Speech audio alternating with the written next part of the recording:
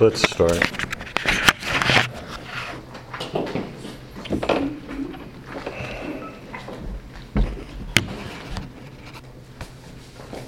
Do you have a pen, Doc? Does anybody have any? Would you like? Oh, I was going to ask if I missed some flyers from last week.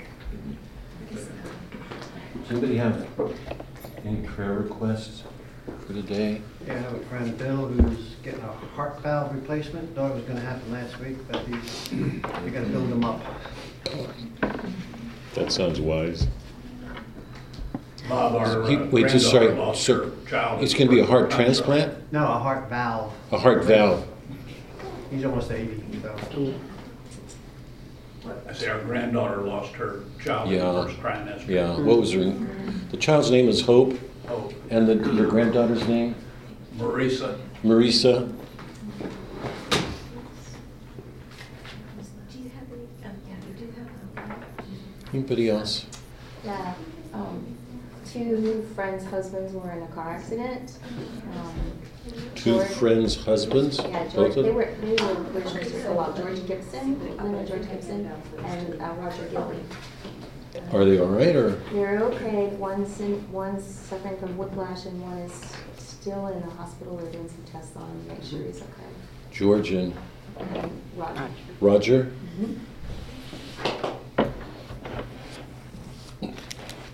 Let's start. Boy, in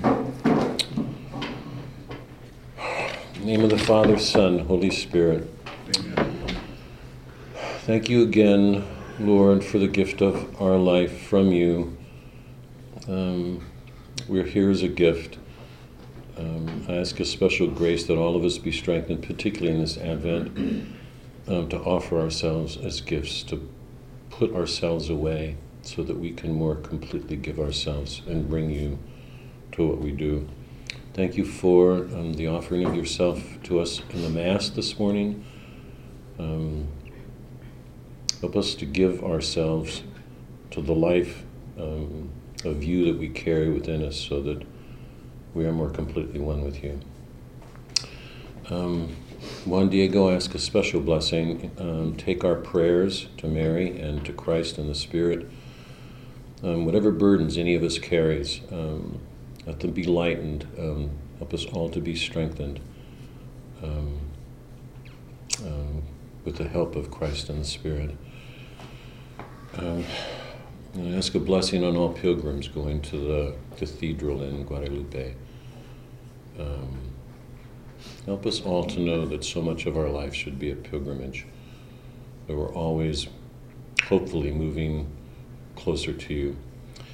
Let us all be strengthened in our efforts during this Advent to put ourselves away, to genuinely wait, to learn to put the world away, so that all that we do is a form of waiting, trusting, hoping for the new birth in you that we will experience in Christmas. Let all this be. Ask for a special care for Bill in his surgery. Marisa. I ask a special grace for Marisa too, and her husband, and for their unborn child. Let their sorrow be eased with the sure knowledge that they will see that child again in heaven, that a great surprise is awaiting them. Help them to feel a joy, genuinely a joy in their hearts in the midst of this sorrow.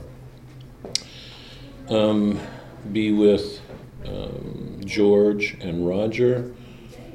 Help them recover from their accident.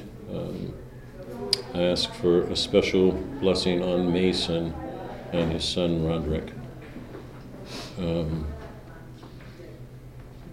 Whatever wounds or burdens we carry in our heart this Advent, let them be eased some by our trust in you and the joy that we carry and our trust in seeing you one day. Father asked if Christ was our joy. My answer to that is yes. And I want to give personal thanks for Father as our joy and what he brings to us as a priest. We offer these prayers, our hopes in them, our thanksgiving in you, our Lord Christ. Amen. Amen. Okay, can you take out, wait, before we start, you all know January 8th is the potluck. If you all haven't signed up, can you please sign up for some meal? Because we've got to organize it so we have enough food in all the areas. Main dishes, salads, or whatever we're going to have. We've got to have dessert for sure. So, something to carry us through while we watch the movie. So I am not bringing dessert. no, oh, you're not? I got dessert. That night? Oh, you mean, well, you signed up, Don, haven't you? Okay. Yeah. I'm going to bring the lasagna again because everybody seemed to like it. Oh, great, With your great, house. great. Okay. I'm gonna be first in line. Good. Good. And I'll sweat bacon again for the potluck. So, January 8th, remember, does everybody, remember, I'm asking everybody to start coming at 4:15 so we can set out the meals, and I'm hoping that more parishioners from the congregation will show up. I'm gonna make 2 announcements at Mass and ask whoever, if anybody does, for them to bring food as well. So hopefully it'll be a good feast night. Come at 4:15. We'll start eating. And I want to start the movie at 5:30. Okay. Yeah, so I'm going to give a half-hour presentation just to lay out some things for you to be aware of when you watch the movie, because I think it'll help you appreciate what Shakespeare's doing in the movie. And then we'll plan to have one meeting on Winter's Tale afterwards, and then we'll start Moby Dick, and we will be well into the modern world then. Although we're already here, I hope you're all feeling that. I'm gonna try to make a point of it this morning, and the notions, the thoughts I have in my mind. I think that's it. Okay, can you take out Shakespeare? Yeah. One other thing, Mass will be done at 4:30, and Father has asked that we not disrupt Mass by trooping in. So you can come in, the kitchen door is back here, or you can come in this door and come directly here, but don't come in on the far side of the church. Father generally asks that there be no activities, and I asked him if he would make an exception so we could start the movie early. So it's really important if everybody just planned to come through this side of the church. Moby Dick, are you going to have copies for us to purchase here? Yep. Yeah. Okay. Yeah. Does everybody have copies of Winter's Tale? I hope so. Yes. Okay. Do you have your Shakespeare?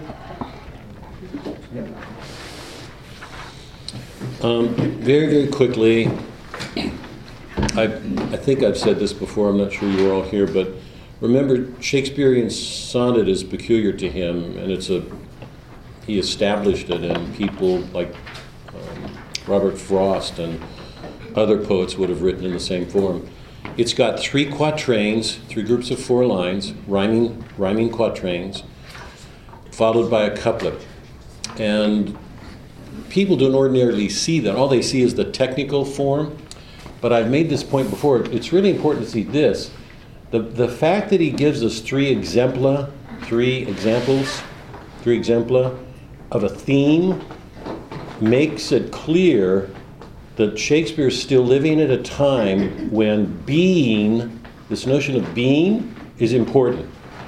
Because how could 3 things relate unless they shared a being with each other? Otherwise, they wouldn't be there. Okay? There are 3 different aspects of being itself. So they're not just distinct examples. The fact that they relate to each other shows that they share a nature. So, And the fact that he can make a conclusion at the end shows he's still in a world of being. This is going to go right to one of the major points that I'm going to make this morning. Is that all clear? In the modern world, people don't believe in being anymore. I am that am. Yahweh, being, I am being. That notion of being is gone. We have lost a sense of metaphysics. The modern world has no sense of being anymore. Most people are empiricists or nominalists. And if you know anything about your history, you know that one of the great battles during the Middle Ages was between nominalists who said there are no universals. There is nothing like being. There are no universals. There's only particulars. If there's only particulars, then there's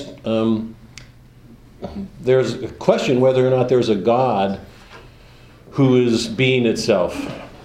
And if there isn't universals, what's our relationship to him? I mean, it will affect our understanding of Christ, and it will affect our understanding of the Trinity. So the great battle in the Middle Ages was between the nominalists who said there are no universals, we just have names of things, and the realists. Today, we live in a world of nominalists. Few serious thinkers believe in being anymore. So it's not just a technical issue here. Behind this structure is a notion of being, or Shakespeare couldn't do this. He's a realist in that sense, in the sense in which I'm using it, that there is a real, the Trinity and God, being itself. Because we live in a world of becoming. It comes and goes. God is. He is being itself. That's why in the Old Testament he says, I am that am. I am being itself. Okay? I want to read the two poems on the front page, 130 and 72. Remember that in Sonnet 130, he's got Petrarch in his mind because Petrarch tended to idealize women. So he's presenting his wife, his beloved, in terms of a poem that we don't have in front of us, but anybody reading this knows there's another poem that's implied in this. I've gone over and over and over this notion that hopefully one of the things you've taken away from this is we've learned from our reading that there's always more going on in a text than is visible in the literal words in front of us. We learned that early on. When we read the Odyssey, we knew that so much of what was going on in the Odyssey already existed in the Iliad. If we didn't read the Iliad, we'd miss a lot. By the time we got to Virgil, that was even more important because we knew that the 6 books of the Iliad and the 6 books of the Odyssey were in Virgil's book. He rewrote them. The first 6 books were based on the wanderings, the Odyssey. The last 6 books of the Aeneid were based on the Iliad, the wars. But they were all rewritten. So Virgil showed us, one of the great things that Virgil made us aware of is that the poet is a spokesman for a people, but he's also a spokesman for the past, that he carries it forward, changing it as he goes. In that sense, he's already looking forward to Christianity. The whole idea of a calling in Aeneas, carrying the past forward and transforming it as he goes. That was his quest, to come out of that old past and found Rome. Okay?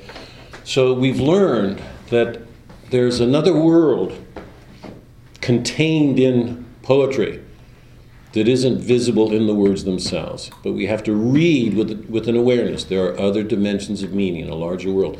It's the Logos. The Logos is present, active everywhere. So we're learning to read, to take seriously what's in front of us, and also be aware that there are other dimensions of meaning there that are not visible.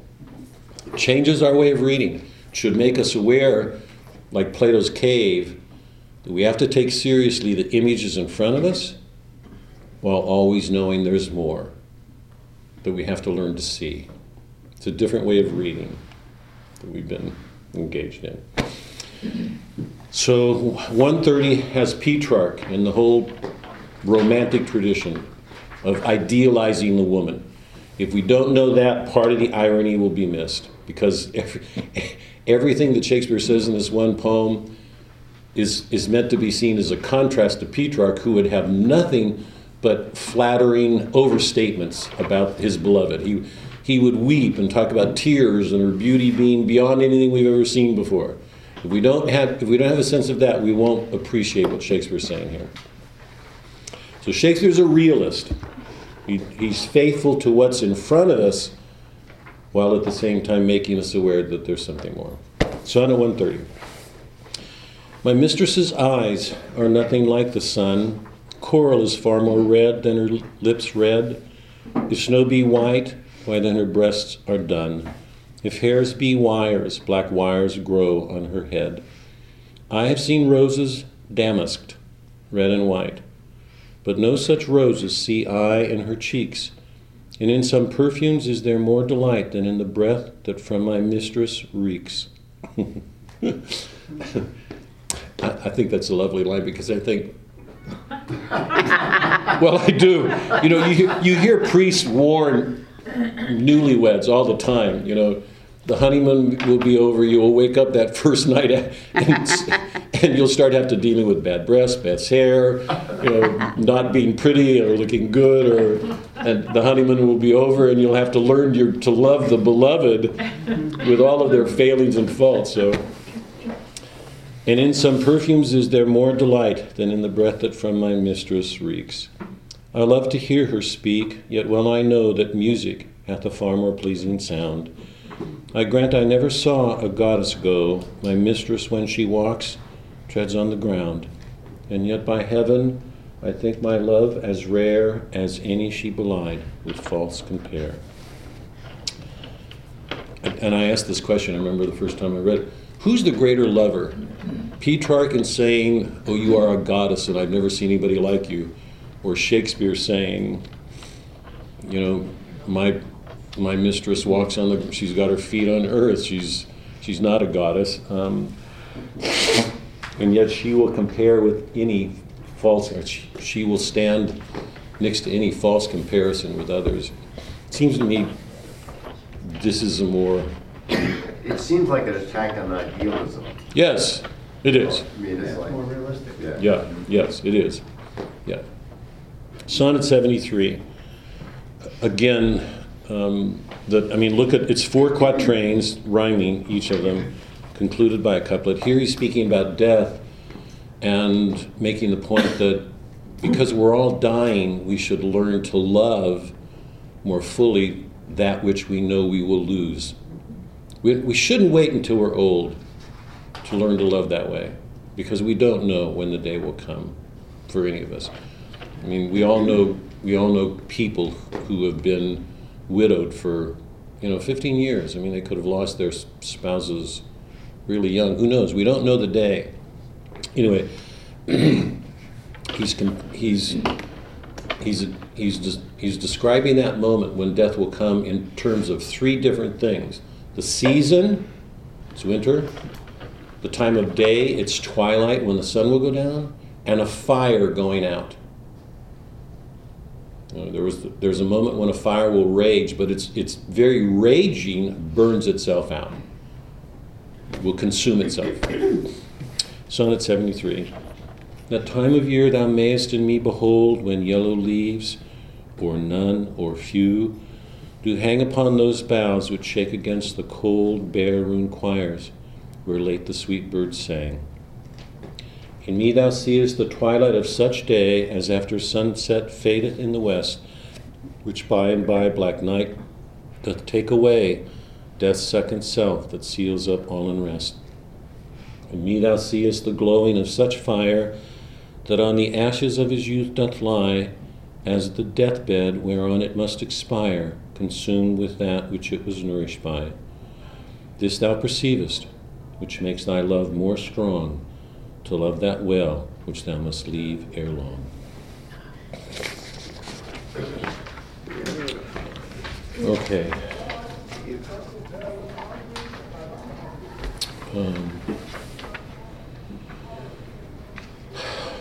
How to do this?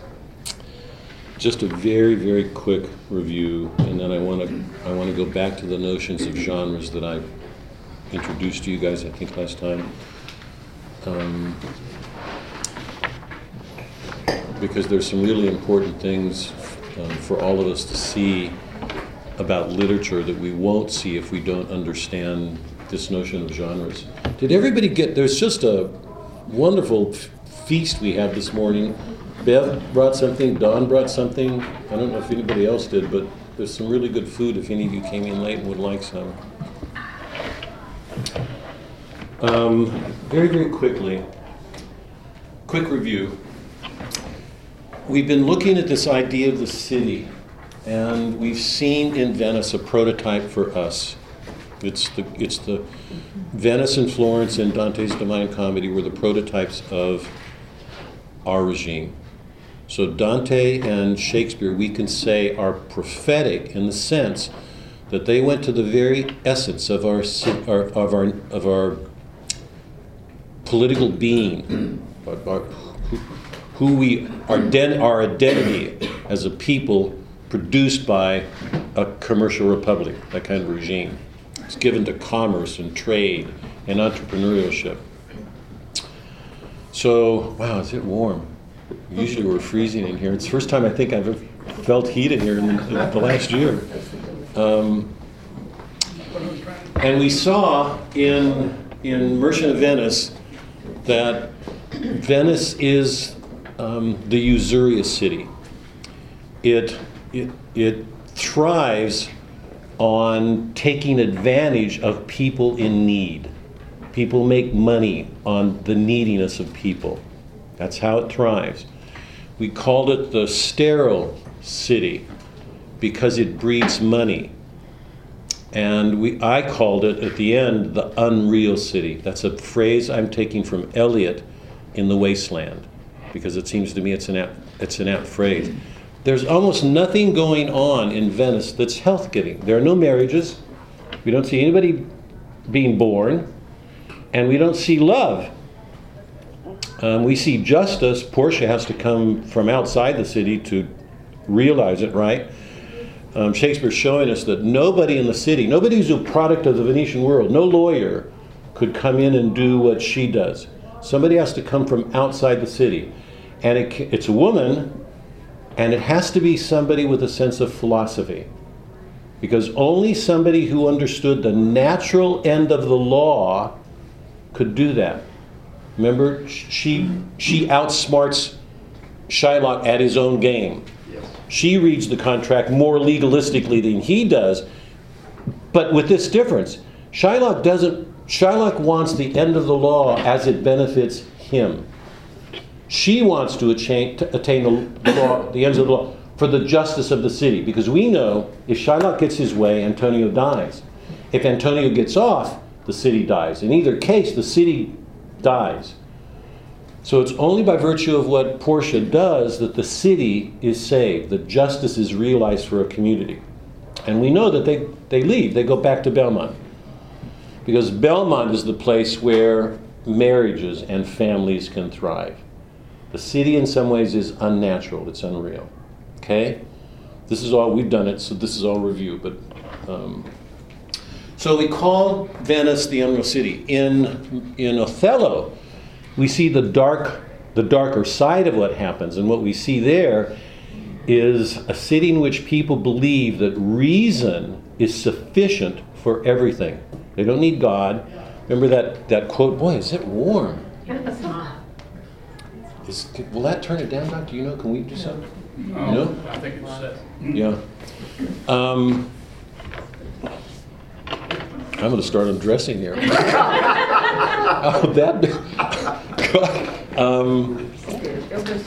water? Bobby wants some water? No, thanks. Oh, actually, that'd be great. Thanks. Watch the cabinet. Thanks. Oh, it's cold too. Thanks. Venice is the sufficient city. Remember that quote of Iago where he says, if the devil persuaded you to worship God, you wouldn't, because the devil being the devil, you would do whatever was opposite of what he would say. The irony of that is the devil could trick you. You know, the people in Venice think that reason is sufficient in itself, and it goes along with what we talked about in the beginning of the city. Remember, the city comes into existence when Cain is sent into exile and Enoch makes the city. So the city is an attempt to live without God. That's the nature of the human city. In the biblical tradition.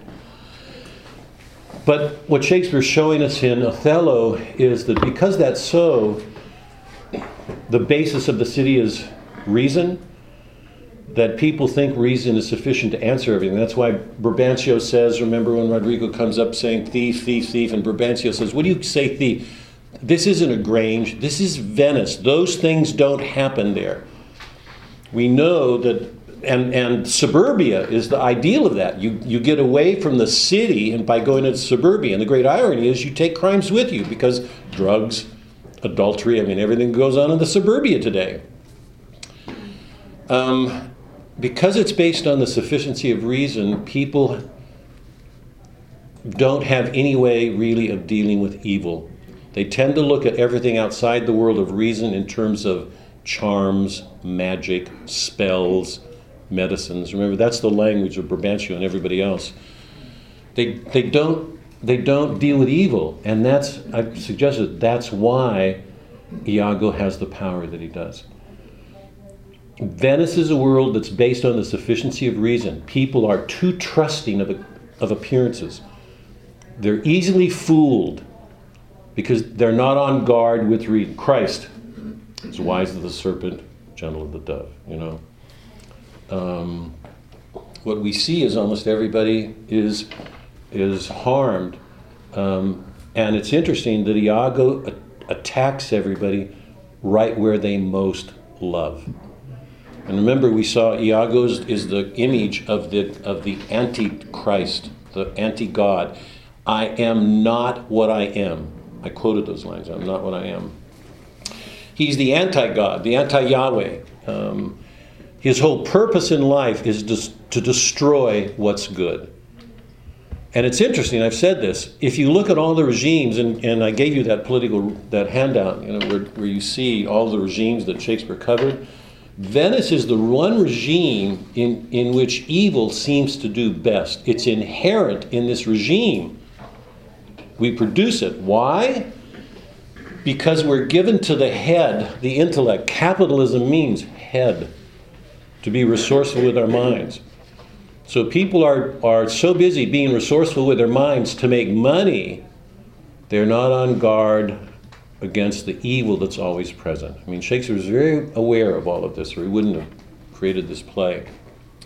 When we ended last week, I asked this question, where was Christ? And I know some of you had difficulty seeing Christ in Othello, but I want to go back to that and ask you to give this some serious thought, because it goes to this whole question of reading. I've been saying from the very beginning that we don't read very well as people.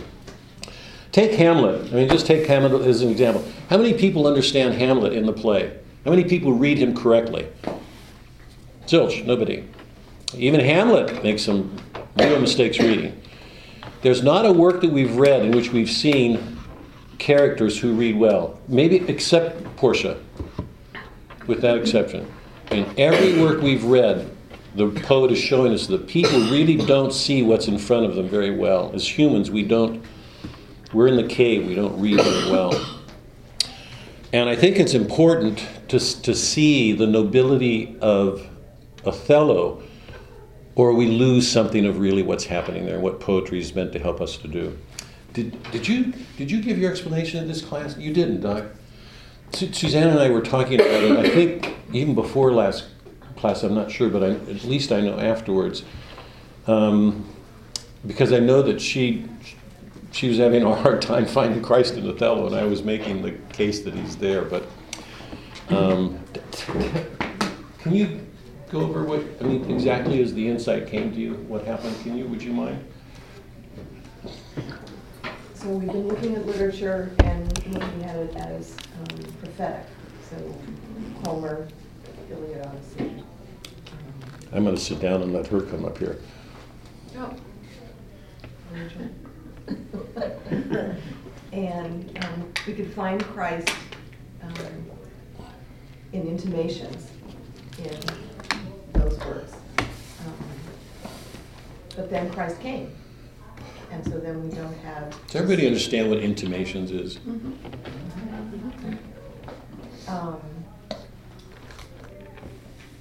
So when he came, we have the fullness of perfection in him. We don't have to look for him the way we did in Aeneas and Achilles, Odysseus. Because we have the fullness of perfection, which means going forward, we can't look for, I mean, I wasn't looking for anything but perfection. So I have, you know, I can stretch that a little bit and find Christ in Portia, because she's such a virtuous woman. But I had a really hard time finding that in Othello. And Robert kept insisting that there was Christ in the play, and I know that Othello is a noble character. And I thought about it overnight because I do trust my husband's instincts. I want that in writing.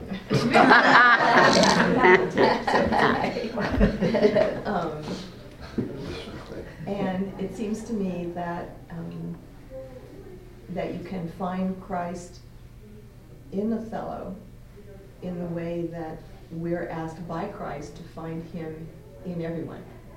So he's not Christ. He's not as virtuous as Portia. But there is a nobility in him and a love in him which gets perverted by Iago. But there is a great love in him and there is nobility in him. So you can see, I can't see if I work at Christ. Thanks. I want to see, this is going to throw me off here from my... We don't have time. Hmm? We don't have time to be thrown. The wife comes back.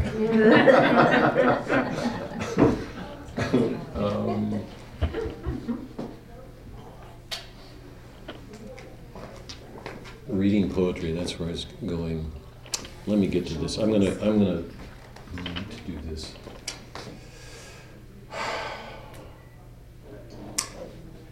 Let me stop here and pick this up again, because this is too major, and I'm gonna. In fact, let me say this outright.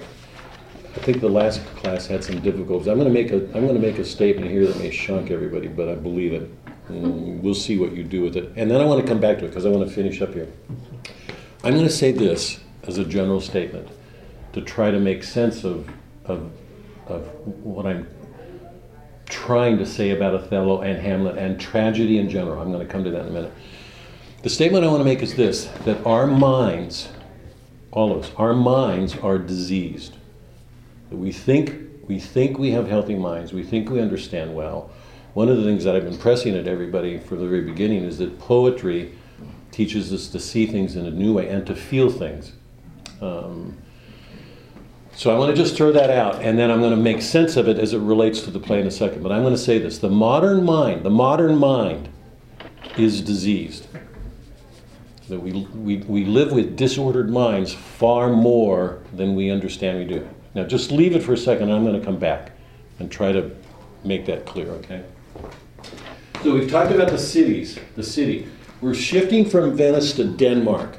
And what we're going to find in Denmark is another form of a disordered city in the modern world. And it's modern in this sense. It's totalitarian. Claudius presumes to be able to control everything that goes on. And if that isn't clear, let me make it perfectly clear. By totalitarian, that means everything, including the soul of a human being. Because he's doing everything he can to find out what's at the heart of Hamlet's soul and get control of that. That's why totalitarian regimes want to get control of religions, because religions believe in something outside the boundaries of that totalitarian world. So Shakespeare knows that. Claudius puts Polonius and he puts Rosencrantz and Guildenstern on Hamlet to find out what's going on. He's unnerved by Hamlet's madness. Imagine the effect that would have on a man who wants to have complete control of it. Hamlet makes him nervous because he doesn't feel like he understands him to get control. The equation of the modern world is knowledge equals power. The more you know, the more control you have. It's one of the fundamental problems of the modern world mind. So it's totalitarian. It's also Reformation. It's got a darkened character to it. The basis of everything that happens in this play is the revelation of the ghost, and it's absolutely private. Nobody but Hamlet knows what that ghost says. So we're watching in Hamlet is a man carrying a private revelation. Where did he get it? Here. Where is he a student? Wittenberg. Wittenberg is where Luther put up his theses. One of the major ones would have had the effect of making religious a private matter. Shakespeare knows that. One of the reasons Hamlet is such an unsettling play is because he's showing us, not in terms of ideas, not in terms of arguments. Shakespeare doesn't judge. He's showing us by experience. We enter into a man who's absolutely unhinged because he gets this experience from the ghost of his father who says, avenge my death. Well, he goes out and kills Claudius, and everybody says, what are you doing? Hamlet said, a ghost told me to do it. What's everybody to think? Crazy. This experience puts him absolutely at odds with the whole political, social world of his time. So Shakespeare's going right to the heart of a Reformation matter, but he's not doing it in terms of an argument.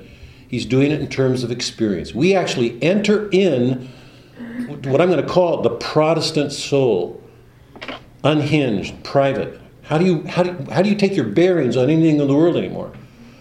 So in Denmark, he's giving us another picture of something modern, the disorders, another set of disorders that are a part of our world. And what happens? So we have to learn to read this the way we read Othello. I mean, Hamlet is a noble, noble man, but he's absolutely unhinged. And I think I've said this before, and he actually puts his own soul in danger of damnation. Why? Because as soon as he puts on the mousetrap play, and it confirms what the ghost of his father said, that Claudius is the killer. Remember, he had to test it out, and the mousetrap play proves it. The very next scene, he's ready to kill Claudius. People who say that Hamlet's a procrastinator are not reading the play well. He's not a procrastinator. He's ready to kill him. And we know that because in the very next scene, he stabs Polonius thinking it's Claudius. So this is a man who's not willing to act. He doesn't act. He doesn't kill Polonius or Claudius at prayer. Why? Exactly. That he says that's higher in salary. That's a good way to avenge my father. Send this man to heaven for, he's not going to do it. But to do that, it's amazing. It's one of the most interesting, and critics don't even pay attention to this. 90% of the critics don't even see it. For him to want to damn Claudius puts his own soul in danger of damnation, because man does not have that prerogative. For him to put himself in that place is to put himself in the place of God. Use not thy Lord's name in vain. That doesn't mean don't swear. It means don't speak for God. The ultimate end of a man's soul is in God's hands, not ours. So even though nothing happens, he doesn't kill anybody, doesn't do anything violent, he walks by. In that moment, he faces the gravest danger he does. How well are we reading? Do we even see that? Shakespeare's showing us again and again and again, we don't understand what's right in front of us. We so often miss. If somebody were watching Hamlet at that moment, would they have seen inside of him? Would they have seen this? Not a way. So we're seeing another perspective on the modern city in Denmark, okay? Now, let me go to this notion of poetry, because I keep adding to it, hopefully week by week. One of the things that poetry is teaching us to do, it's been doing it all along, is to see wholes. I've been saying this from the beginning. Poetry teaches us to see wholes. The whole of the Iliad, the whole of the Odyssey, the whole of, the Divine Comedy is probably the most complete whole we have. It helps us to get out of our self-centered, egotistic worlds. that so often, because we're left to ourselves, we put ourselves at the center of a world, and there's so much going on around us that we don't see. Yeah, I'm trusting that's all of us see that. To stand in these plays makes us aware that there's a much larger world going on, and it changes the way we see things, because we don't just see things from the center of ourselves. Now we see them from the center of a play, which includes everything. So we begin to see how people relate to each other. That's a very different way of seeing. It's like seeing the way God does, because he's completely outside of an action, watching everything go on, and as God, trying to help bring a problem to its resolution, to bring good out of evil. Homer did that. Virgil did it. Dante did it. Shakespeare's doing it. Is that clear? Because that to me is amazing. We very often stand in the world, and so often we're overwhelmed by the disorders we experience, our own, those of people around us. Yeah. How often do we see God working something out in a whole community? Remember, that's why it's so important in the world in which we've entered to get beyond the family. Because what every poet is showing us is that there's a larger community that contains even the family, and that something is going on to help bring these disorders for a whole community to a resolution, a new founding, a new order. Yeah? Does any Shakespeare play end with just a disaster? Does any play that Shakespeare writes end without justice being achieved? No. How does that happen? There has to be some ordering principle there, because Shakespeare never leaves us. I mean, let's say Hamlet, let's say the play Hamlet stopped in the third or the fourth act. Would it be as complete a play? Would all the problems have been answered? Why does Shakespeare answer in them? Because he's showing us there's something larger at work, always bringing good out of evil for an entire community. So poetry places us in a world to help us see that more is going on. According to our faith, it would be, beyond even our families, that God is at work always with a larger, the Iliad, a whole people, the Odyssey, a whole people, the Aeneid, a whole people, Dante, a universal people. Is this clear? Do you have any questions? So poetry teaches us to see inner and outer worlds. It helps us enter into another person, Othello. You know those speeches, I went over them. I mean, we entered into this extraordinary person, the things he said. And I asked that question, how could somebody who's rude of speech speak words like that? Because there's no way that man could have spoken them. What Shakespeare's doing is showing us this nobility. It makes me wonder, I've said this before, sometimes when we look at, a crook, a gangster, or is somebody who's Islamic, we look at some full of tattoos. I mean, whatever indecent, we look at people like that and we're so ready to write them off. Does God do that? No. I mean, it's a serious question, how, in my mind, how he looks at people like that. They're his children. I'm going to come to this really to go back to the statement I made a while ago. He made them all in his image. He made all of us. If we take that seriously, and by the way, this is very much against the Protestant reading of things. I'm going to come to that in a minute. He made every one of us good in his image. If that's true, it means there's something very noble in a soul, even if his conditions that produced him, his environment, his family, his city, even if they helped turn them bad. Is that essential good completely ruined?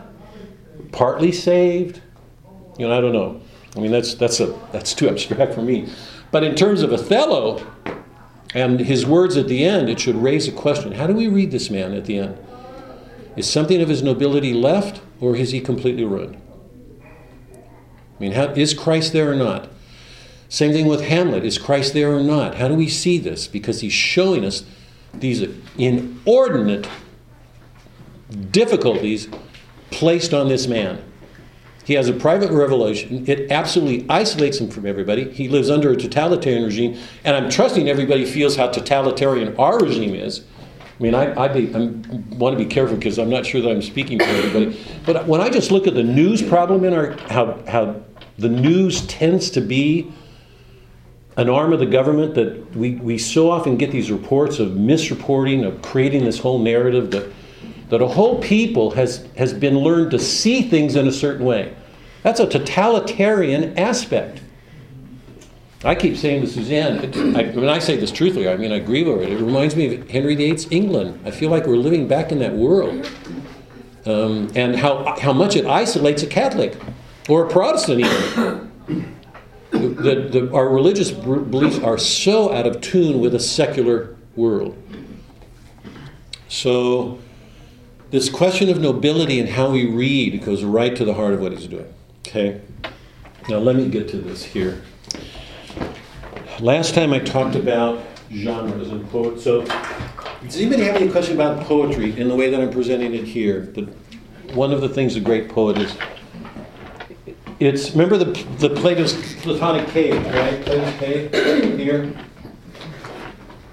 In some ways, the poetry that we've been reading has always been teaching us to come here, outside the cave, so that we can stand in a position of seeing more clearly, of questioning everything that goes on here. Because we know people in the cave are there because they don't question. They've got all the answers. They think they understand everything. Yeah?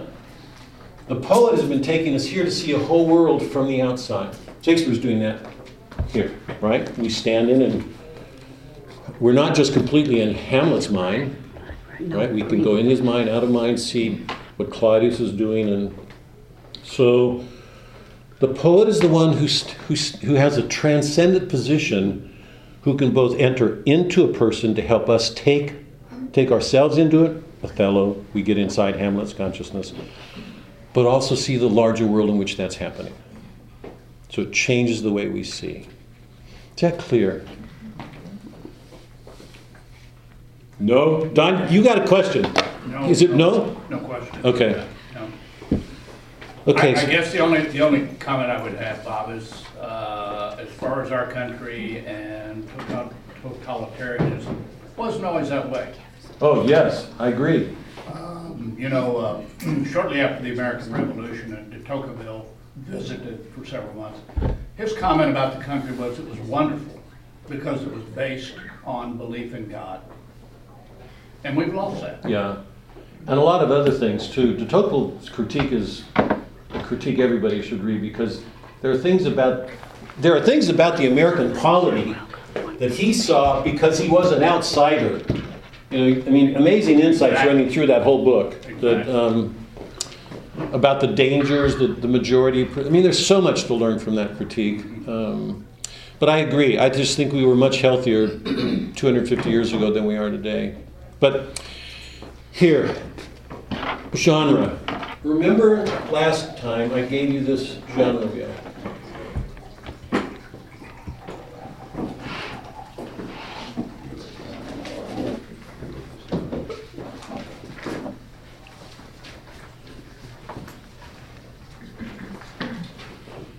Lyric, remember, is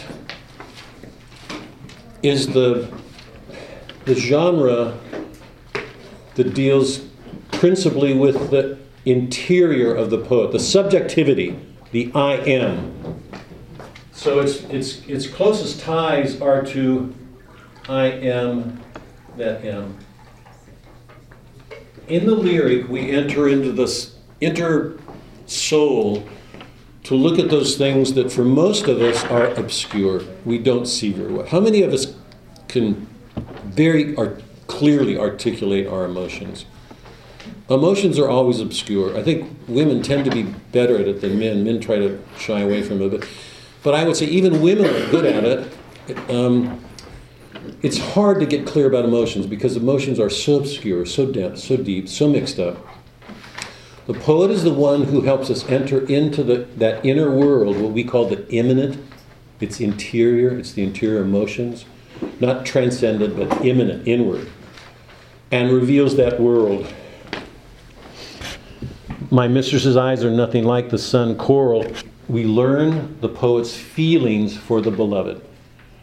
And if that isn't clear, take a Petrarch poem. I gave you those in my handout last time. Take a Petrarch poem and set it next to Shakespeare and look at his emotions. They are all over the place, excessive.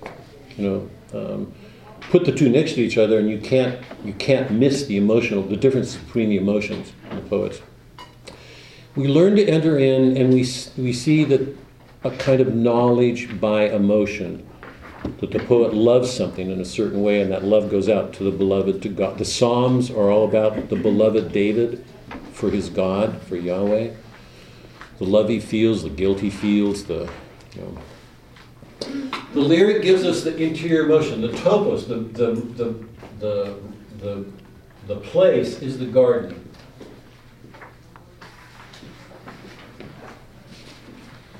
The lyric tends to take place in the garden. Its ontological origins, if we can call it that, are Eden. It's that place where man loves, where his initial impulse is to love. And remember, I talked about the phases of it. It begins with anticipation, goes on to consummation, and ends with lamentation. From eagerly looking forward to being with God, the beloved, consummating that relationship, losing it. So the lyric covers the whole range of our emotional life. It moves towards the fall, and we enter into the world of tragedy, the loss of the garden. And remember, I said that tragedy always deals with individual responsibility. This hero carries a great burden, some disorder, and it's through what he does that a people recovers its original ties to God. Achilles, Odysseus, Aeneas, Othello, Hamlet. We could look forward to modern literature. I'll wait on that. But comedy, remember, I told you, was the one aspect of drama. There's the tragic and comic sides of drama. The comedy is a world of enduring, hoping, suffering.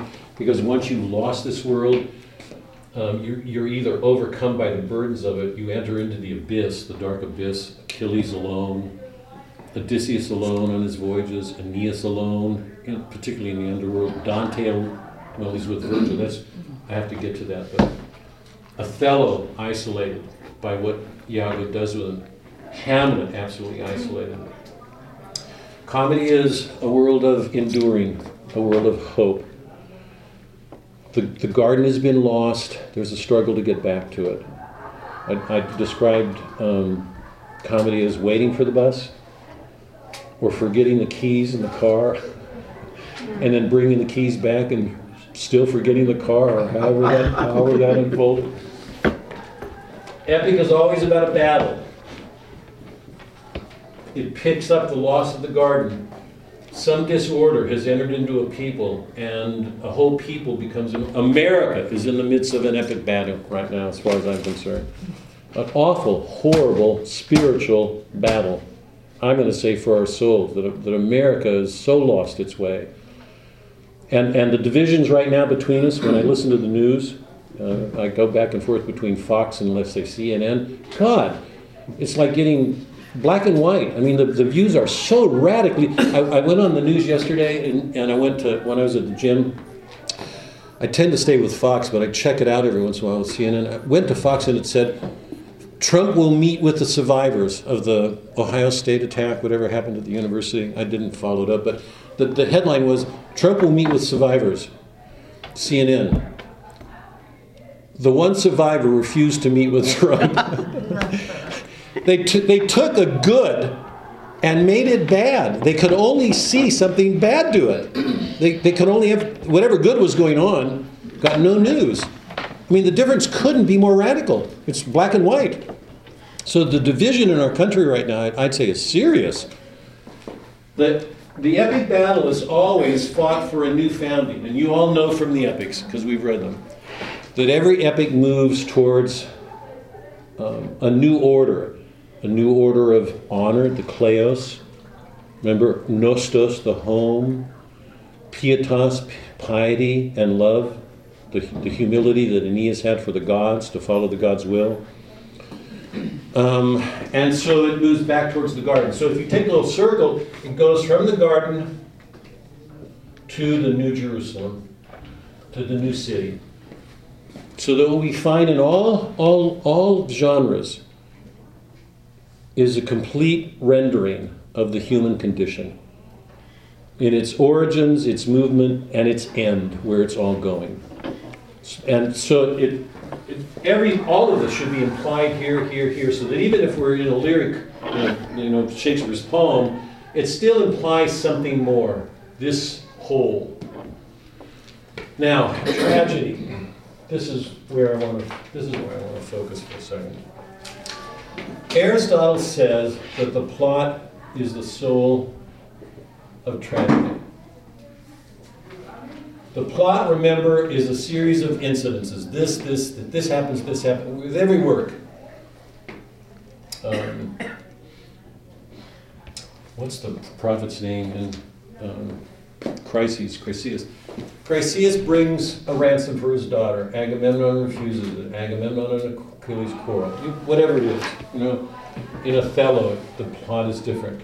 But he said that the plot, this plot, all these incidents, is an imitation of an action. That what we see is an imitation of something we don't see, this action. It's a movement of spirit. So that in the Iliad, we saw Achilles change inwardly. We know it because in Book 9 he says, such booty, such honor is the thing I need not remember, when he refuses the ransom. And Book 16, 17, 18, he says, I let everybody down. He's not the same man that started that. He's changed inwardly. Does Homer show it? No, he has no way to go into that world then. That waits on Christ. After Christ, we learn to go into the inside, and we know from Paul's letters and from Christ, what happens on the inside of us is far more important than what happens on the outside. So every plot helps reveal this inner world, this inner movement. Okay? Now, in tragedy, every tragedy is a movement from good fortune to bad fortune. Every comedy is a movement from bad fortune to good. Yeah? Say that again. Every tragedy consists of a movement, an action, from good fortune to bad fortune. Every comedy is a movement from bad fortune to good. So they're opposite of each other. They're mirror opposites. We can learn a lot about each of them from the other. Odysseus loses his way at home, and all the homes, remember at Ithaca, Sparta, Pylos, they're all going to hell. There's something wrong with them all. What happens at the end brings him home, and he recovers his relationship with his wife, and something actually new happens. Dante, Merchant of Venice, it looks like Antonio's going to be killed. Portia comes and saves him. Okay? So in comedy, something happens, very often something we can't account for, the unexpected, the miraculous. Something happens to turn an action, to reverse it. So we find the same thing in both of them. In tragedy, we're always dealing with a noble-souled individual. A noble-souled individual. It's his very nobility, the fact that he carries something on that other men don't carry, that becomes the means for changing a disorder for a whole people. Achilles, Odysseus, Aeneas, Dante, Othello, Hamlet. It's absolutely important to see that the person is noble, because if we lose that, we don't see the tragic effect properly. There are three qualities to a tragedy. For every great tragedy, Aristotle said. He said one is that every tragedy has at its center a peripeteia. A turn, peripeteia, from the Greek, a turn. An anagnorisis. Anagnorisis. A recognition, a scene. And at the moment of this turn, a catharsis takes place. A purging. And it purges the tragic emotions. Pity and fear. So that this is the crucial point. Every tragedy is an affirmation of the role of reason in our life. Right, not just wrong reason, because wrong reason is partly behind the disorders, right reason.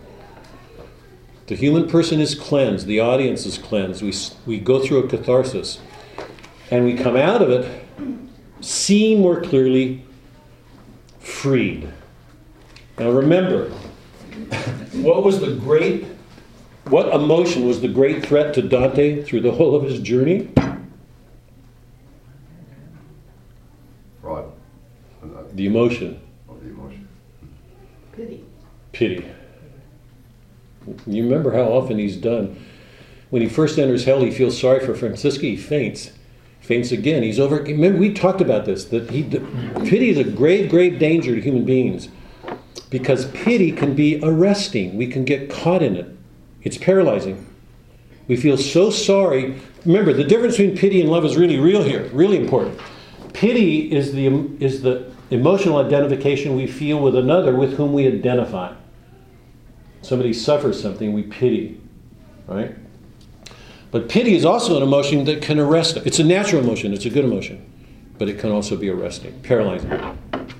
The difference between pity and love is what? Pity is an emotion that we feel in our identification with the suffering of another. Love is putting the self away for the good of another. The self is very much always involved with pity. There's some way in which we do it for ourselves because we identify with that. The danger with it is it can paralyze us, just like fear, right? I mean, we all know paralyzing moments when we're so frightened of something we freeze up. Aristotle says that in the tragic movement, a catharsis takes place here. That's freeing. Now watch what happens. The tragic effect, the catharsis, depends on the nobility of the person. Because it's only because something really great is lost that we feel the tragic emotion. Minimize it. Make it just some ordinary person here who does nothing. Would we feel the tragic emotion as much? We're not going to feel it. If we watch somebody as noble as Othello get worked on, as we watch that happen, don't we feel pity and fear? I mean, I remember reading it this time and thinking, God, what Shakespeare does to create suspense is amazing. We watch Iago work on and finally say at that point when Othello says, I'm not going to do this anymore. Prove it to me or I'm going to kill you. And we wait. What's he going to do next? Will he get free or not? And he doesn't. I mean, Iago answers that. What Shakespeare's showing us is evil is far greater than we know. Remember, the great danger in Venetians is they're too cavalier. They're too innocent. They don't take seriously enough the place of evil in the world. They're not on guard enough. They're too trusting. So the tragic emotion depends on a nobility. Take that away and we're not going to feel the effects as much. So anything we do to minimize the nobility of the character will shrink our feelings. We will feel less. So that nobility is absolutely crucial. The question is what happens at the end. Now look, here's why I'm taking this time with genre is because two reasons. One is we have lost a tragic sense in our world. I hope that's clear. Who's writing good tragedy in the last 200 years? Since Shakespeare. Why? I'm going to say for two reasons, and this is going to go back to my argument, what I said a while ago that may have sounded outlandish or insane or whatever you want to make of it. Two things. Remember that question I put to everybody? We can't really know ourselves unless we know our beginnings. One of the first questions that we can ever ask ourselves are our beginnings high or low? What are our beginnings? In the ancient world, were our beginnings high or low? We've gone over this. Our beginnings high or low? Wow. Why? Shiz. What's your intuition? Okay. Why are they high? They are high. Why? Because we're descendants of the gods. In the modern world, are our beginnings high or low? Well, what's our origins according to Darwin? Or Amoebas. yeah, a black hole and apes. Went further down. Well, really, isn't that true? What does that do to our image of ourselves? I mean, how close does that come to Yahweh creating man in his image? I'm being really serious now. This is not small stuff for me. Our image of ourselves in the modern world is horrible. We don't have it. We lack a tragic view because we've lost a sense of our nobility. It's like we've been put to sleep with drugs.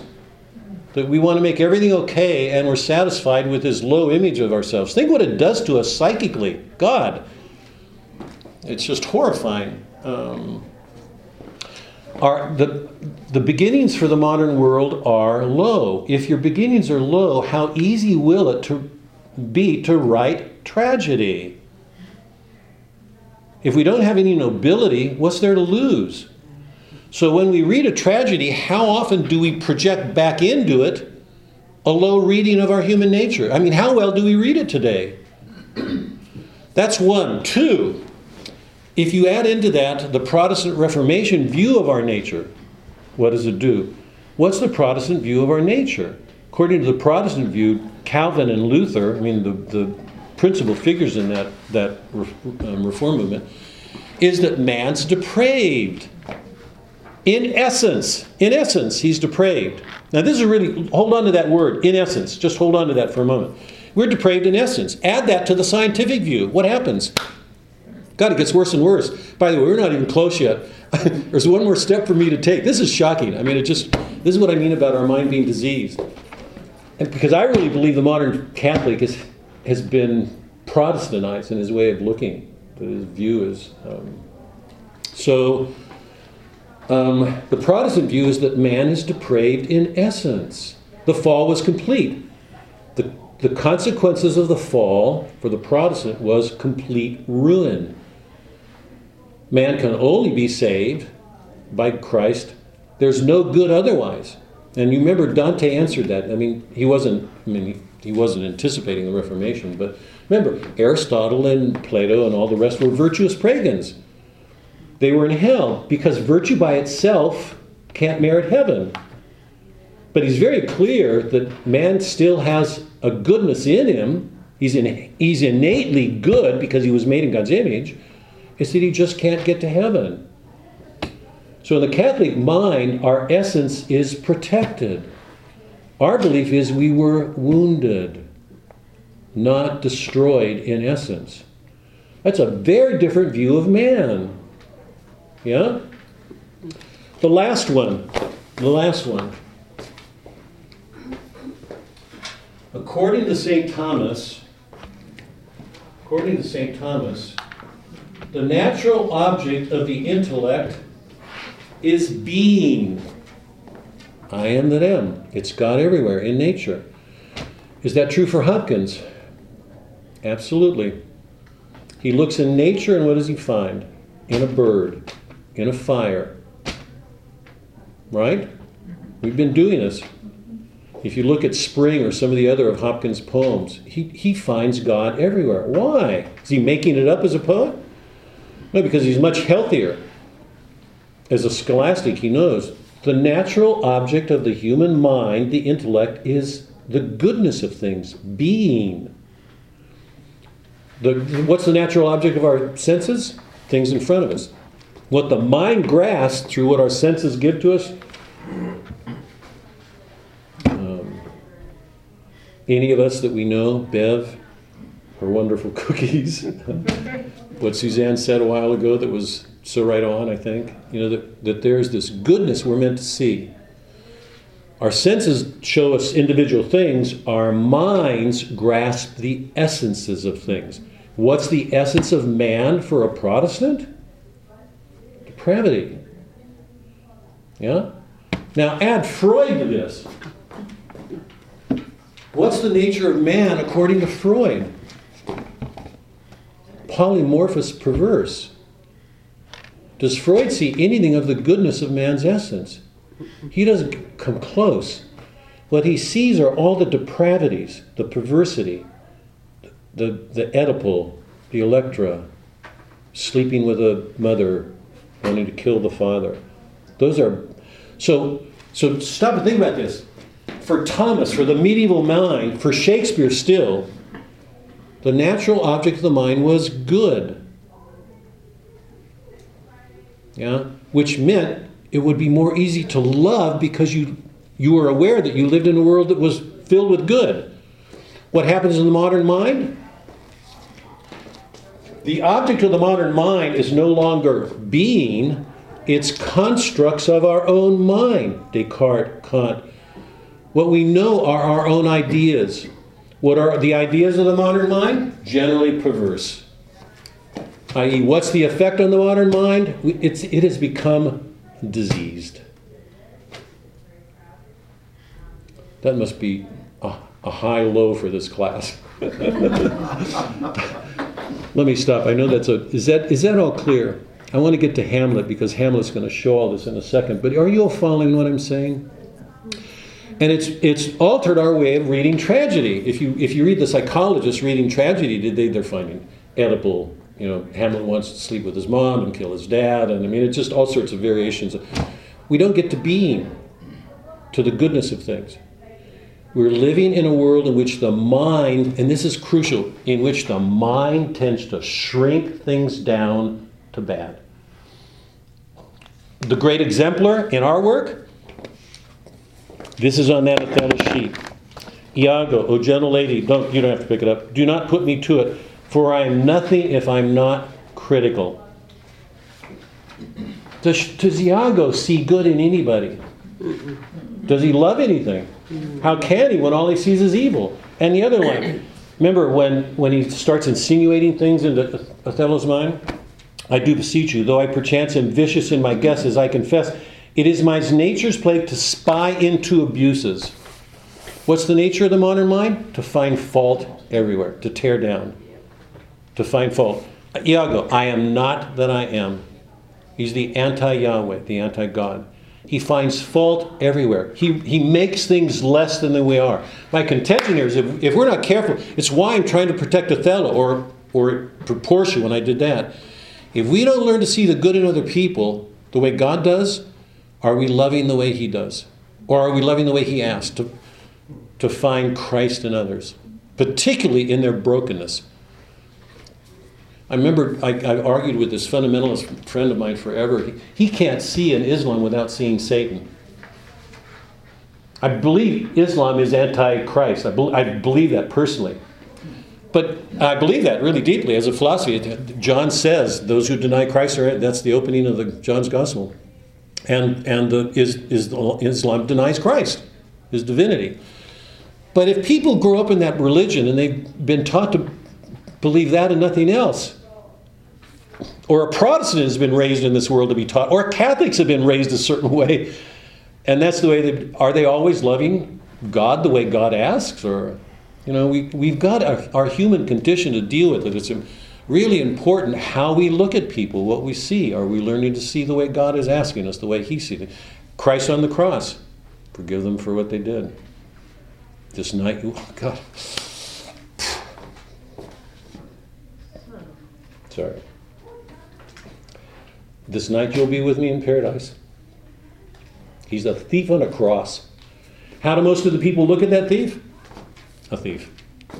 Christ says, tonight you'll be with me. So this thing about reading, and particularly reading tragedy, is really important because we've lost a tragic view of our life. Everything's dumbed down. It's reductive. It's shrinking. Poetry is prophetic in one way, in the sense that it helps us to see things more clearly, to feel things in a different way. So let me stop there.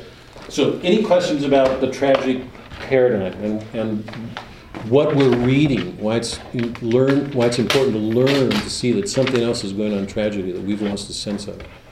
Is this clear? And what we're struggling with in our country today, in America,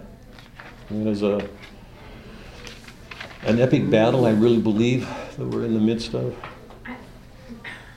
Debbie, come on.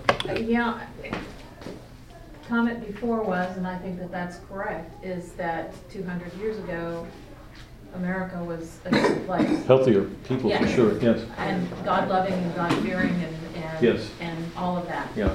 And this transformation to where we are now is it that this Protestantism of that man is basically bad? I mean, obviously, 200 years ago, if that was their philosophy, that was their philosophy. And it seems that that has been put on hyperdrive, that men are basically evil, and that to protect me, I'm going to, I can't have any kind of relationship with you. I don't trust you, I don't love you, I don't care about you. So it's all me-centered. It's about me. And I think that happened to me, where I saw that was in the 60s and the 70s, is where our country became all about me and centered on what's in it for me. So is that just a product of I'm trying to figure out what Debbie, let me and I want to, because I want to get back to the play, and because the larger issues are just so large. But a quick answer to that is I just tried to lay out what I believe are the three causes. But let me just identify them. One is a scientific view of looking at things, because the scientific view tended to encourage man a habit of abstracting from the world by quantity. So instead of seeing being as the natural object of the mind, what the mathematical scientific mind tends to do is live in a world of abstractions removed from the concrete world. It's a world of abstractions in terms of quantity and mathematics. Okay. So typically the scientific mind does not get to being. It denies it. Doesn't see it. It sees in quantifiable abstractions. The other is the Protestant view, with its belief that man's depraved, essentially. And the third is the idealist tradition in philosophy. Descartes, Kant, moving forward to Hegel and Heidegger and the others. That in that philosophy, the basic belief of that is that what we know are our own ideas. That we don't know things. Our mind separates us. What's outside of our minds is a non-mental world, and it's different in essence from what's in our minds. What we know are ideas that are projected on the world. So it's a combination of a lot of things in the way they intermix that's produced our condition. It's one of the reasons I'm so adamant about trying to put this out, that there are these very basic disorders to the modern mind in the way it does not look at, if you go back at the lyrics that I've been reading, all of them, you see a love, and you not only see and feel a love, but you see the object of the mind and the love that is awakened in whatever that thing is, a bird, the 4-year-old girl, that whatever we've read, that you're seeing something very different from what the modern poet, so many modern poets would see. Because the reason for choosing that, this is, in one sense, this is a catechetical for me, for us. It's to try to find Christ, the Logos, in the world, to help understand what's in the way of that. We've been in an ancient world. We just stepped into the modern world together, and right now what we're going to do is deal with, in a very focused way, on modern problems. We're seeing here, we saw Merchant of Venice, we saw Othello, now we're looking at Hamlet. And we'll go on to Melville, and I'm looking forward to Melville because Don has volunteered to give a class on the cetology chapter.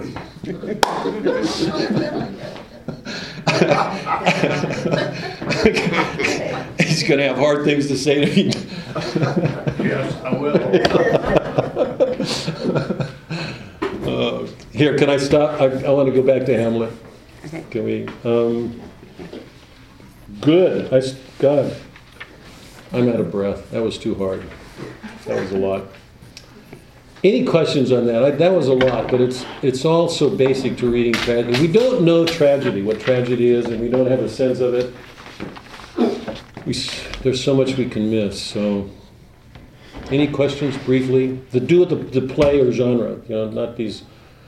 By the way, the other thing that in answer to you, what I really believe this is a time for saints. That this battle is really dark. It's in some way. Well, think about how dark it was for the revolutionary generation. They had to go to war and die because they were dealing with what they thought was anti-human in a form of government. It meant enough for them to die. They had something to die for. Is what people who go to battle today for worth dying for? Do they have we're in a real spiritual battle. So one answer to your question is, knowing the causes is good, but is that going to be enough to put on your armor and go out and fight and die for God? We're still called to do that, whatever our age. So I believe we're in the midst of a horrible spiritual battle, and I really believe the church has called us out. We're to get out of our pews. We've got to fight. We've been called to holiness. We should be out answering this. Anyway, let's go back to Hamlet.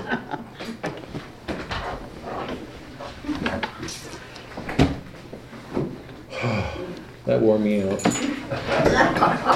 I'm getting too old. I'm getting too old for this. God. Okay.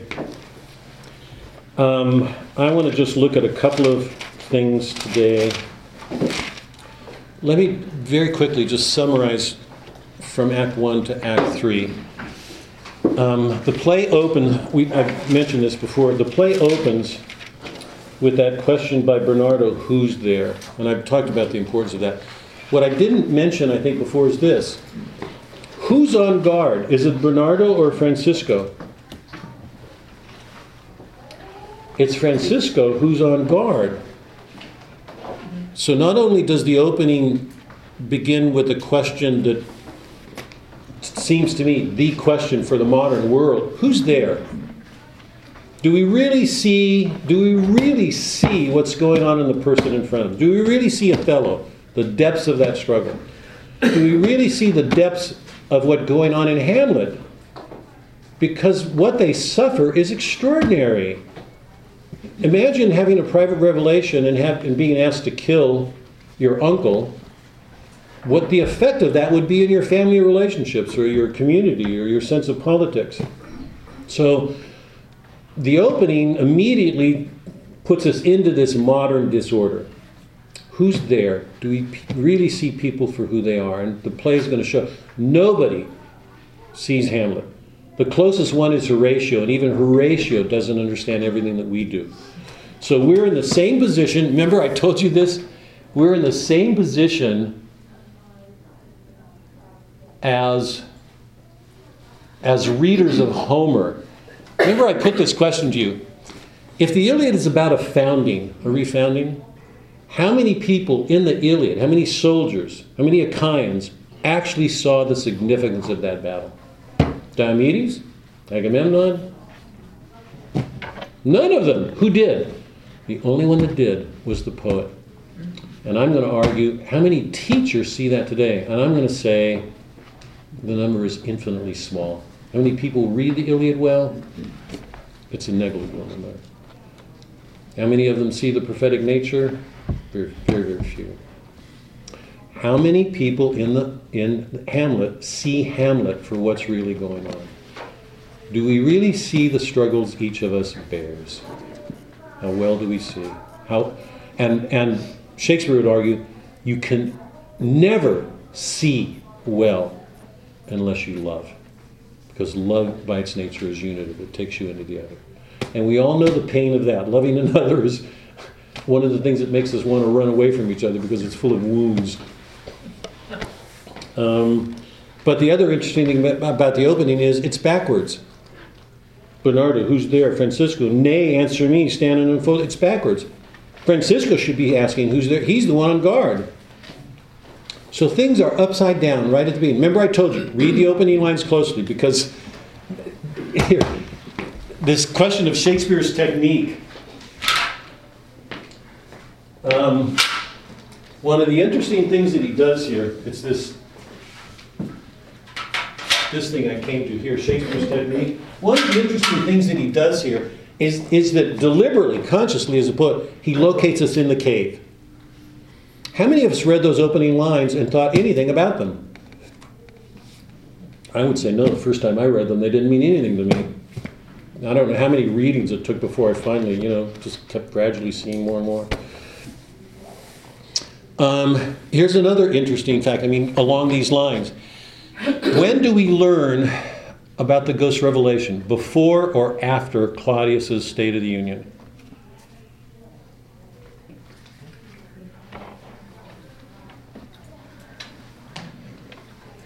Test next week.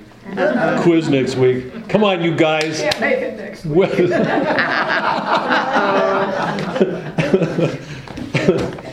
Do we learn about the ghost revelation before that State of the Union or after? It's after. Why? Why? This may sound like a construction. How does a poet construct this? But why? It's not just a technical question. Why? Do we learn that Polonius puts Rinaldo on his son to spy on him? Before he tells his son or after? After. He sends his son off to France, to the University of Paris, and says, to himself be true. He has all these moral learnings. He says, as a father, he's saying all the things a stupid father says, do this, do this, do this, do this. And 2 scenes later, we see him talking with Rinaldo, telling Rinaldo to go spy on him. Why does Shakespeare do that? Why do we not get the revelation until after the State of the Union? Because every one of those scenes becomes a revelation for us of what we didn't see. When we get that State of the Union, I read some of it last time, didn't I? When he says, for all our thanks. Remember? I don't think you did. No. I'm almost sure. No, are you kidding me? I think... Monday night. No, I think I did it. Well, here, turn to Act 1, Scene 1, or Act 1, Scene 2. This is where Claudius gives his State of the Union. So, in the opening act, we learn from the guards that a ghost has been visiting, that all these preparations for war are being made. Something's wrong. There's this haunting, eerie feeling that something's out of place. A ghost has been appearing, first of all, which means something strange is happening. And then we get Act 1, Scene 2, where the king delivers the State of the Union. He's just married Gertrude. The old king is dead. And he says, though yet of Hamlet, our dear brother's death, the memory be green, and that it's befitted to bear our hearts in grief, and our whole kingdom be contracted in one brow of woe, yet so far with discretion fought with nature, that we, with wisest sorrow, think on him, together with remember. That is, we're grieving for our lost king, but we have to think of ourselves and move on. He's saying everything a shrewd king would say. Therefore, our sometime sister, our now queen, the imperial jointress to this warlike state, have we, as it were, with defeated joy, with an auspicious and dropping eye, with mirth in funeral, and with dirge in marriage. See how he's combining opposites? Is everybody clear on that? He's combining opposites to help reconcile 2 different sentiments. Grief for the passing king, hopefulness looking ahead, because as a good leader, what would he do? He would acknowledge the past and try to encourage people to move on. Yeah? But then he says, in equal scale wane, delight with dole, taken to wife. Now I've done all this to help us move forward, nor have we herein barred your better wisdoms, which have freely gone with this affair along for all our thanks. Now hold on to that last set of lines. But just at this moment, what's our impression of this king? Pretty good. Favorable. Absolutely. This guy is a state, verbally at least, he seems to be, he's doing everything he should do to recognize something that has to be recognized and honored and still move forward. So he's very capable with language. Think about recent... I better stop. Very capable with language. Very capable with language. And his ability to put opposites together, to seem to resolve contradictions. Okay? What are we going to learn in 2 scenes? He killed his brother. He's a murderer. Now, why does Shakespeare do this? He's giving an appearance first. Yeah. And then showing what you've missed. You got an A on your quiz, Tom.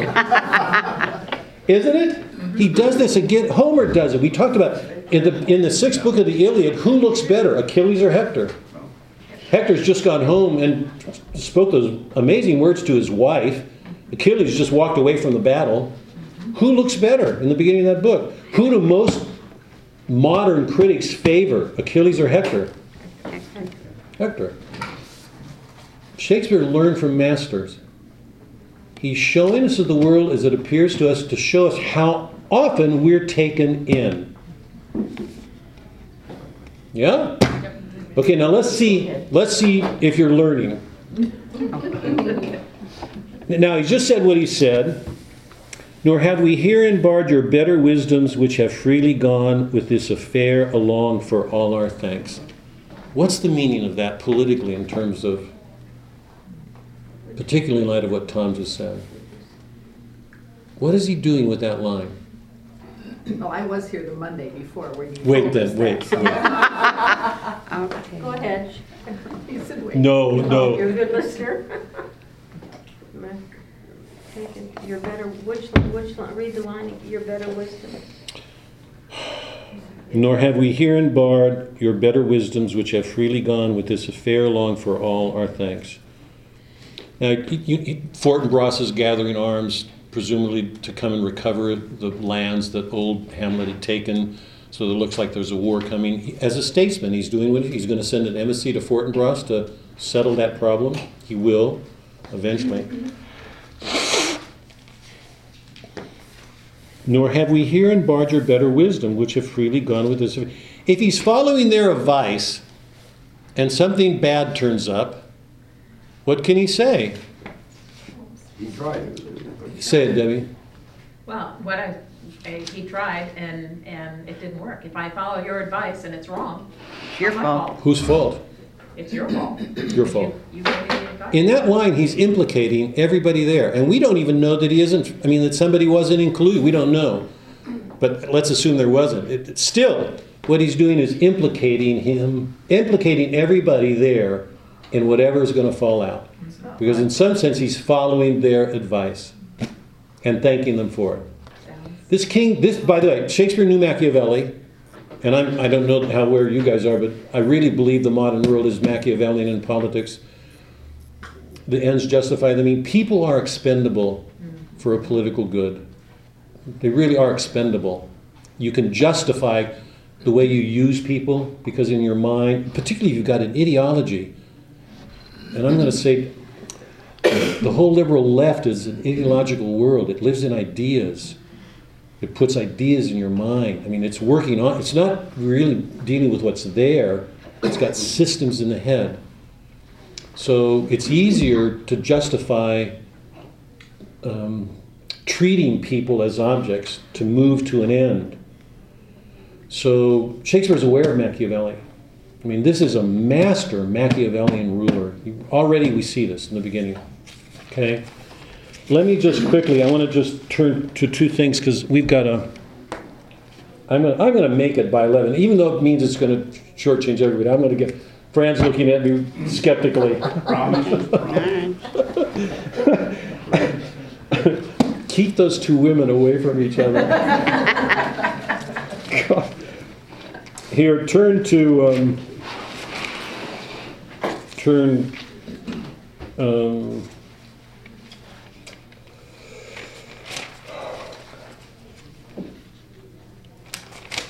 you know the ghost scene. The ghost reveals what happened, that his brother killed him, poisoned him, and Hamlet said, Hamlet's words, "Oh, my prophetic soul."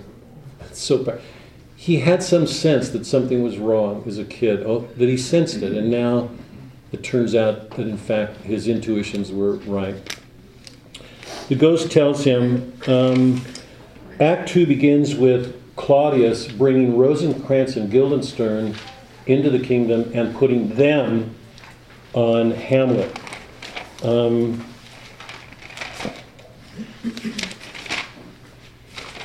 Act 2, Scene 2, Polonius says about line 130, he's just received news from the embassy from Norway that they want passage through Denmark, and that Fortinbras, the young Fortinbras, will not go to war to recover his lands. The old man made him promise not to carry through that. So they're going to give young Fortinbras passage through Denmark to carry on his wars with another country. After that, the king says about line 130 to Polonius, what do you think of me? Or Polonius says, what do you think of me, king, as of a man faithful and honorable?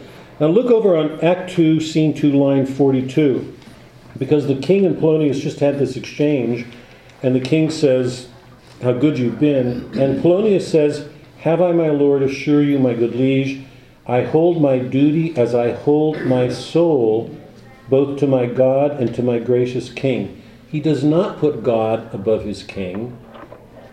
He gives the same allegiance to the state that he gives to God. That's one of the reasons for the totalitarian powers, because if you give the state that kind of power, you give it absolute powers. What's his attitude towards his daughter? Now think about this. This is amazing. As a father, he gives allegiance to the state, absolutely, as to God. So the state defines everything he does. Every time Ophelia comes to him, he says, stay away from Hamlet, because Hamlet's only looking out for himself. He will just use you. She says, earlier, she talks about her affections. And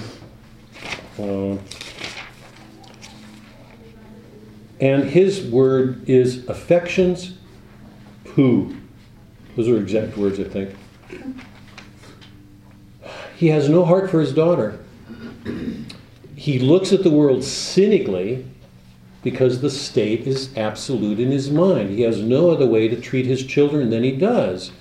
He poo-paws her, he has no place in his heart for his daughter, and he sends a spy on his son. So he's an image of the controlling behavior that everybody takes on themselves in a totalitarian world. Okay? Now, he just said that to his king, I hold my duties, I hold my soul. Now the king asks, what's going on with Hamlet? He seems to be mad, and it unnerves Claudius because he doesn't know what to make of it, and the fact that he doesn't know makes him nervous because he wants to have control over everything. Remember, this is a totalitarian world, which means you control everything. In about line 150, Polonius, hath there been such a time I would fain know that I have positively said 'tis so when it's proven other. He's questioning what's going on. He thinks Hamlet's mad because he's in love with Ophelia. So nobody's reading anybody well. I hope that's clear. Everybody. Nobody can answer that question, who's there? Nobody in this play. Polonius says to his king, about line 150, take this from this, if this be otherwise, if circumstance lead me, I will find where truth is hid, though it were hid indeed within the center. What a presumptuous belief. By the way, this whole thing is against, in some sense, modern psychology, and its belief that it can get to the center of a soul. Polonius is going to claim this, and Rosencrantz and Guildenstern, his friends, are going to claim it, that they can get to the center of Hamlet's soul. I just want to end with a couple of readings, and then we'll pick up with Act 3. But turn to... Almost 11. 183, Act 1, Scene 5. Wait, no, sorry. Act 1, Scene 5. Where are you? Wait. No, I'm sorry. Act 1, Scene 2. Sorry, Act 1, Scene 2.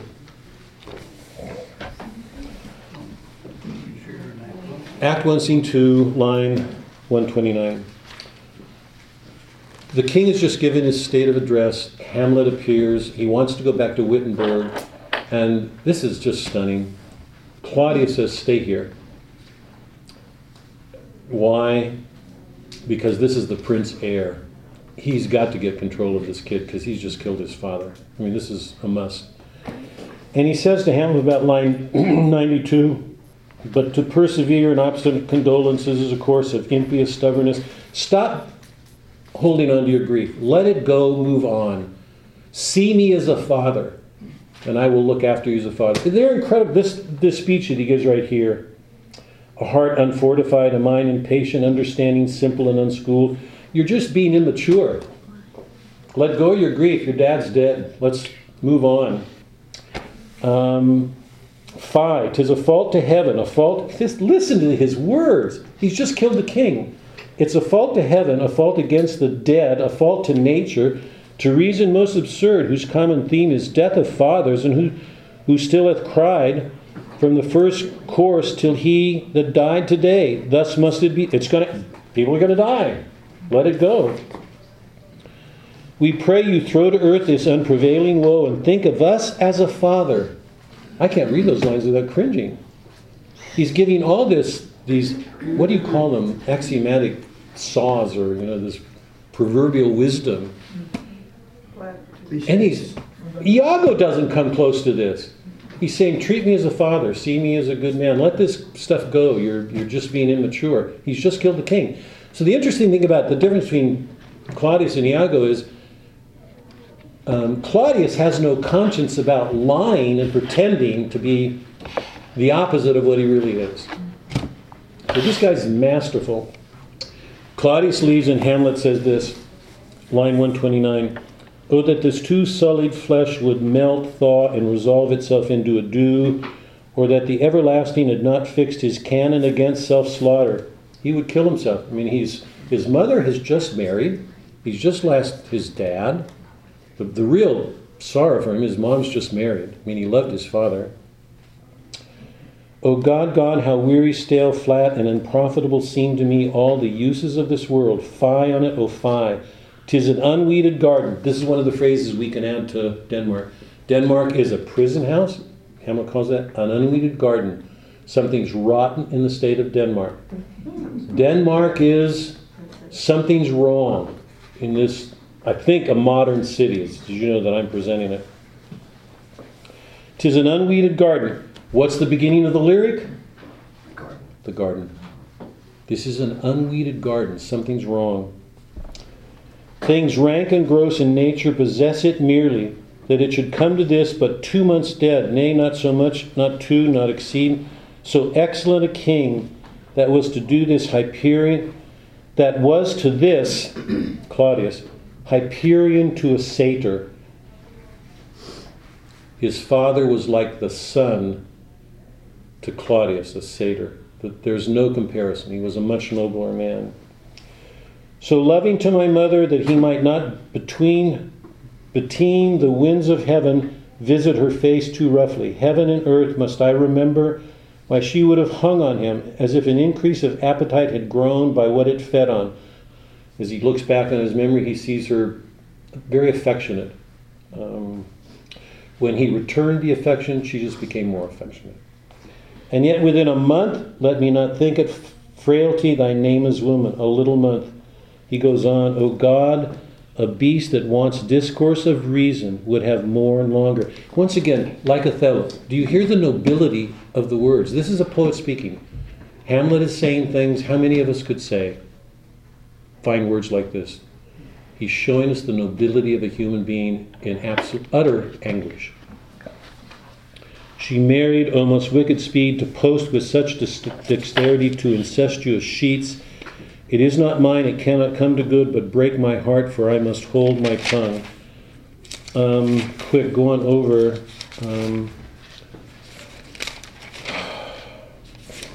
When Rosencrantz and Guildenstern come, Hamlet asks them why they're there. He already knows that Polonius has put them on, and he admits that to them. This is Act 2, Scene 2, line 290, line 290. he gets his friends to admit that Polonius has put them on him to spy on him. And then he says, Guildenstern says, "My lord, we were sent for." Line 290, Act 2, Scene 2, Hamlet. "I will tell you why, so shall my anticipation prevent your discovery." He wants to protect them. He wants to help protect them. "And your secrecy to the king and queen molt no farther. I have of late, but wherefore I know not, lost all my mirth, forgone all custom of exercises. Indeed, it grows so heavily with my disposition, that this goodly frame, the earth, seems to me a sterile promontory. This most excellent canopy, the air, look you, this brave or hanging firmament, this majestical roof fretted with golden fire." He's giving this extraordinary, beautiful picture of the earth in the midst of this. "The most excellent canopy, the air, look you, this brave or hanging firmament, this majestical roof fretted with golden fire. Why, it appeareth nothing to me but a foul and pestilent congregation of vapors. What a piece of work is man, how noble in reason, how infinite in faculties, in form and moving, how expressive admirable, in action how like an angel, in apprehension how like a god, the beauty of the world, the paragon of animals. And yet to me, what is this quintessence of dust? Man delights not me," they smile, as if there was something like homosexual, or "nor woman neither," because they were wondering whether he would like a woman, because he doesn't like men. "Though by your smiling you seem to say so." So here we show him capable of seeing this great beauty to the world, to creation, and yet experiencing it as this foul pestilence. He's so. And one last thing, and then we'll stop. So a couple of things. In the middle of the scene, Polonius is going to arrive. This is on about. Quickly turn to.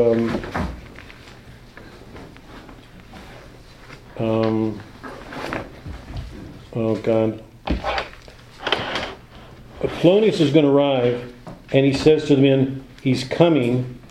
Line 393, Act 2, Scene 2, we're still there. Polonius arrives, and Hamlet goes, "O Jephthah, judge of Israel, what a treasury had thou." Okay, this is where Shakespeare shows his genius. Jephthah is who? He was one of the judges in, it was Judges or Numbers, I think, who was an illegitimate son, but who was so strong that the Israelites asked him to help them defeat, I think it was the Mamorites. He came in and defeated them and vowed to sacrifice the first thing that came out of his door when he arrived home. He returns home, the first thing out of his door was his daughter. What has Polonius been sacrificing? He has been, one of the reasons Hamlet is so furious at Ophelia is she has allowed her father to use her as he does. So this allusion to the Bible shows that Hamlet isn't one-dimensional, that he sees analogies, that what was taking place back in Judges is occurring now, that this is a man who has betrayed his daughter, sacrificed him. Does Polonius get it? No. But we're seeing right now, and he's going to make it clear, we're going to stop. I'm going to read the next passage and then we're going to stop. Hamlet is a swordsman. He knows his Bible and he knows classical literature. The players are going to arrive, and when they arrive, he says to the player, "Speak this speech from the Aeneid." And Hamlet quotes it verbatim, line 430. Take a look. He says, "Speak this speech." And by the way, his criticism of the drama is really, it's the same critique that we would have of drama today. The drama's gone to hell. But he says, line 436, "'Twas Aeneas' tale to Dido and thereabout, of it specially, where he speaks of Priam's slaughter. If it live in your memory, begin at this line." Now this is a man trying to recall it, because clearly it doesn't come easily, but he knows it. Begin at this line, let me see. "The rugged Pyrrhus, like the Hyrcanian bee," 'tis not so, he got it wrong. It begins with Pyrrhus. The rugged Pyrrhus, he whose sable arms, black as his purpose, did the night. Now, by the way, this is an English rewriting of Virgil, and you all know. I mean, you're in this wonderful position because you've read all this now. This is Virgil with his poetry, using language to show the greatness of this moment, even though it's Pyrrhus. Who was Pyrrhus? Achilles' son, and if you remember from the Aeneid, he was brutal. Achilles had a nobility to him. His son, is a brutal, brutal kid. Black as his purpose did the night resemble when he lay couched in an ominous horse. Remember, all the Greeks were waiting to come out. Hath now this dread and black complexion smeared with heraldry more dismal. Head to foot now is he total gulls, horridly tricked with blood of fathers. Mud, he's got blood all over, of daughters, sons, baked and impasted, right? Because the blood is drying on him. Baked and impasted with the parching streets, with all the mud and dust. So you can picture this figure grimed over with blood. How horrible, grotesque it had to look. Baked and entrusted with the parching streets that led a tyrannous and damned light to their lord's murder. Roasted in wrath and fire, and thus o'ersized with coagulative gourds, coagulating on him, with eyes like carbuncles, the hellish Pyrrhus old grandsire Priam seeks. Now he tells the player to proceed, and the player finishes the speech, and it shows in these epic terms Pyrrhus killing old Priam. And he describes the old man as trying to wield a sword and finding it impossible because he's too old. He can't strike him because of his age. So we've got this picture of old Priam. Remember the last picture we had of Priam? Achilles and he weeping with each other. Does Shakespeare know this? Absolutely. This old man who we last saw in the Iliad weeping with Achilles, trying to fight off Achilles' son and incapable of doing it. So the player finishes. Now why does Shakespeare do this? Because what did Pyrrhus do, even as a killer? He killed a king. What has Hamlet got to do? So what's the problem this presents to Hamlet? Is he going to be brutal? Because he's learned to read, he's learned to see things in terms of what poetry has given him. Is he going to kill the king like Pyrrhus? Be a brutal man? You know that when we saw him at prayer, he looked at Priam at prayer and said, I want to catch this man damning, doing something damnable. So we see a Renaissance man. He knows his Bible. He knows his literature. He is sensitive. He knows the difficulties he's facing. He knows that the ghost might be an evil spirit tempting him. And you know that he's intelligent enough, scientific, this is a modern world, he's got to test it out. What does he do? He makes up the mousetrap play to test the king. When he sees the king's response, he knows the ghost was being truthful. So this is a very intelligent young man. He was the prince heir. He's lost his place. He has a sense that something's wrong. He's now discovered that his father was killed, that the king is the murderer. He has to find a way of doing something with it. But he carries behind him things like this. Pyrrhus killing old Priam. So when people talk about Hamlet as being unhinged or given to excessive madness, I think we have to see he's an extraordinarily noble young man. He's a Renaissance figure. He can fight. He knows his Bible. He knows literature. And the private revelation has put him in a situation no other hero has ever been put in before, at least in my reading. On the basis of this private revelation, he's got to avenge his father's death. What does he do? So this is the problem this man is facing. And just to underscore this, Shakespeare doesn't judge. He never judges. Never. He never intrudes in. He lets the action take its place. So the play is the judge. We enter into the soul of what I'm going to call a Protestant experience. Not judging it. We're seeing exactly what it means for somebody to bear this sort of thing. So this takes us into the third act. This is what happens then is there's that to be or not to be, the suicide speech, and then everything that follows after that. But we'll finish Hamlet next week, and that will almost bring our work to Shakespeare to an end, because we'll just have the one night for the dinner with Winter's Tale and one class night after that. So we're pretty much winding things up. So read the end of this. I think you'll enjoy it. This is an extraordinary person, what Shakespeare's done with Hamlet. You all have a good week. Sorry, in 15 minutes.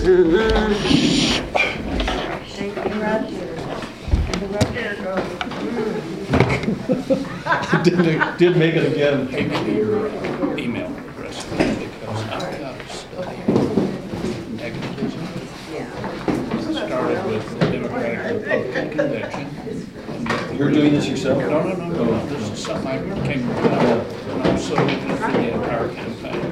Very Yeah, I would think. very interesting. Particularly in terms of the negative. I'd like to send it to you.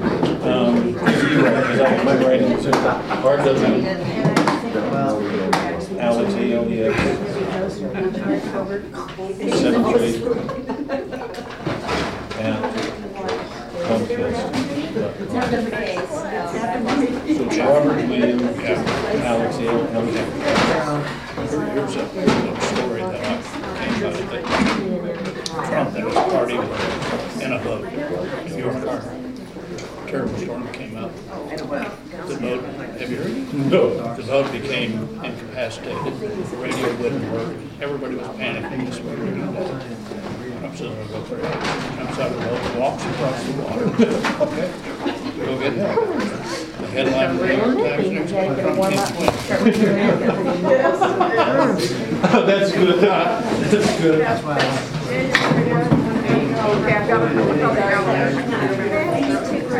After you give me a hug, because I haven't seen you, you're so focused that I'm grateful for your. I thought we were going to start this week, and I didn't get the email that you were holding for us last Friday till Friday morning, and it was too late. But anyway, in Othello, don't you think Desdemona also carries some Christ-like? Yes. Okay.